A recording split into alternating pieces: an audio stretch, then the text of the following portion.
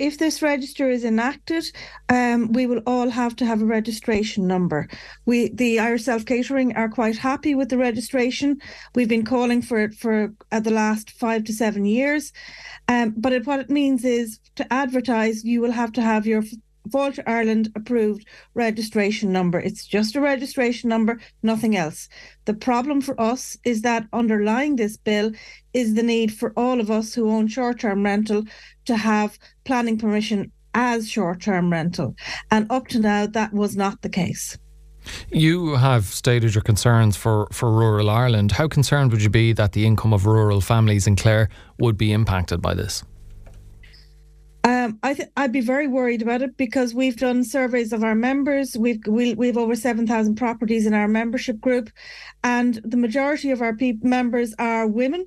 They're over 45 years of age. Quite often they've been working in the family home, and this is supplementing their family income. It may be part of the family farm income.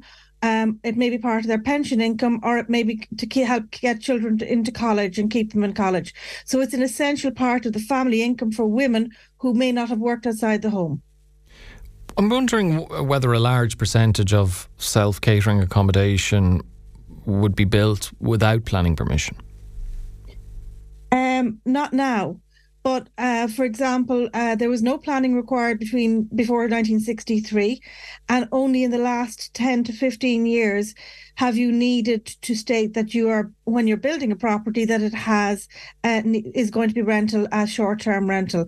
And if you have a short-term rental planning, that actually means that you can't long-term rent that property at a later stage. So it does affect the value of the property. And what would happen to business owners in the county who don't have planning permission? Would they be forced to close? Well, at the moment in Kerry, who are very enthusiastic in Kerry County Council, they're sent out 198 enforcement letters. They are knocking on businesses' doors.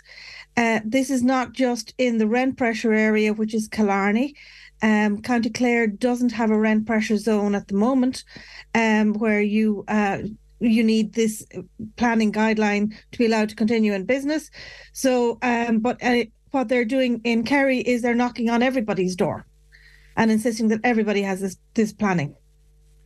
If these business owners wanted to continue, how long more would it take, or could it take, to gain retrospective planning? That's a good question. And I'm glad you asked me that, as politicians would say. But the rent pressure zones came in 2019. The guidelines Kerry County Council are working on are guidelines for 2016, because no guidelines came in with the rent pressure zones in 2019, which were only meant to deal with Dublin and the large city areas where there is a serious housing problem. So if you don't have guidelines, you don't know whether you're going to get planning or not. And what's happening in Kerry at the moment is nobody's getting planning. Luckily, County Clare is not in the same situation at the moment, but it's only a matter of time. Okay, well, I was about to say that's good to hear, but the only matter of a time is the addendum that perhaps people don't want to hear. And, what could the potential damage to the tourism economy or the sector within Clare as a whole be? Well, it could be very serious, because Clare on the Wild Atlantic Way has a certain number of hotels, but the majority of the accommodation in County Clare and all along the Wild Atlantic Way is self-catering, because hotels intrude on the landscape, and so there aren't that many of them built.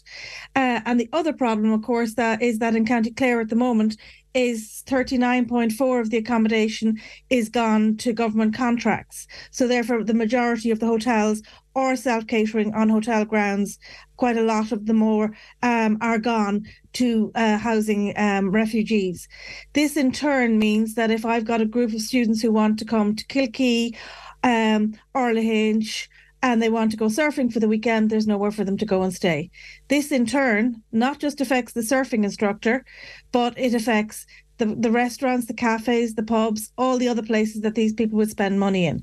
That's in the off season. And if you transfer that to the high season, it makes a huge economic impact on County Clare.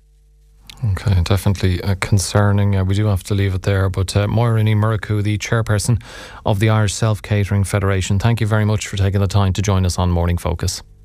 Great. And if I could give you the phone number for the Self-Catering Federation, it's 086 178 5654, or you can get us online at info@iscf.ie.